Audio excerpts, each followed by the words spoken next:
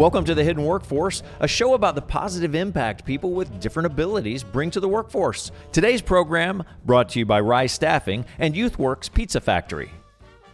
I can't wait to learn more about Down syndrome. Lisa, tell us what's up for us today.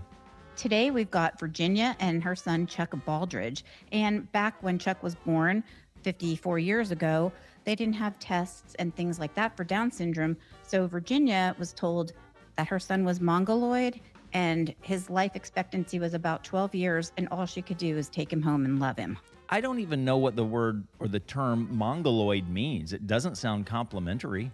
No, it's not. It's not something we use anymore, but Virginia didn't even know what it meant, Daryl, and she had to go to the Tulsa Library after hearing that news about her child and learn what it is. And it's basically, it's Down syndrome, which means that people are born with an extra chromosome 21. So it's a genetic thing, or I guess maybe this is what we're going to learn today. Yes, we are. Mostly we're going to learn about Chuck and his life, but the medical term is trisomy, extra chromosome 21, and it results in like a flattened face, almond-shaped eyes. They're a lot shorter in the neck and ears, and a lot of times people with Down syndrome will have their mouth open with their tongue out a little bit, small hands and feet, and the biggest problem is poor muscle tone. So the good news is Virginia and her family understood that Chuck could use strengthening and massaging and everything when he was young, although nobody told them to do it.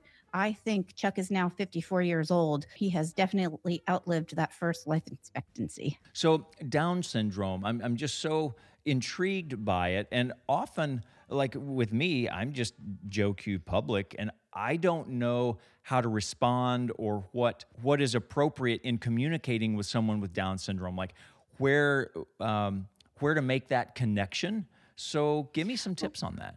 I mean, I'm not going to be... Well, I might be a little bit rude here because people with Down syndrome are often very friendly and easy to talk to.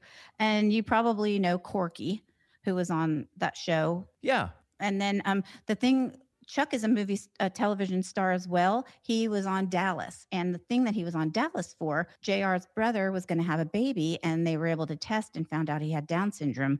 They were thinking of having an abortion, but they went to a soccer game with a lot of kids who have Down syndrome, and they met Chuck's character and changed their mind. So cool. I can't wait to hear the rest of this story and all about Chuck's life here after the news on The Hidden Workforce.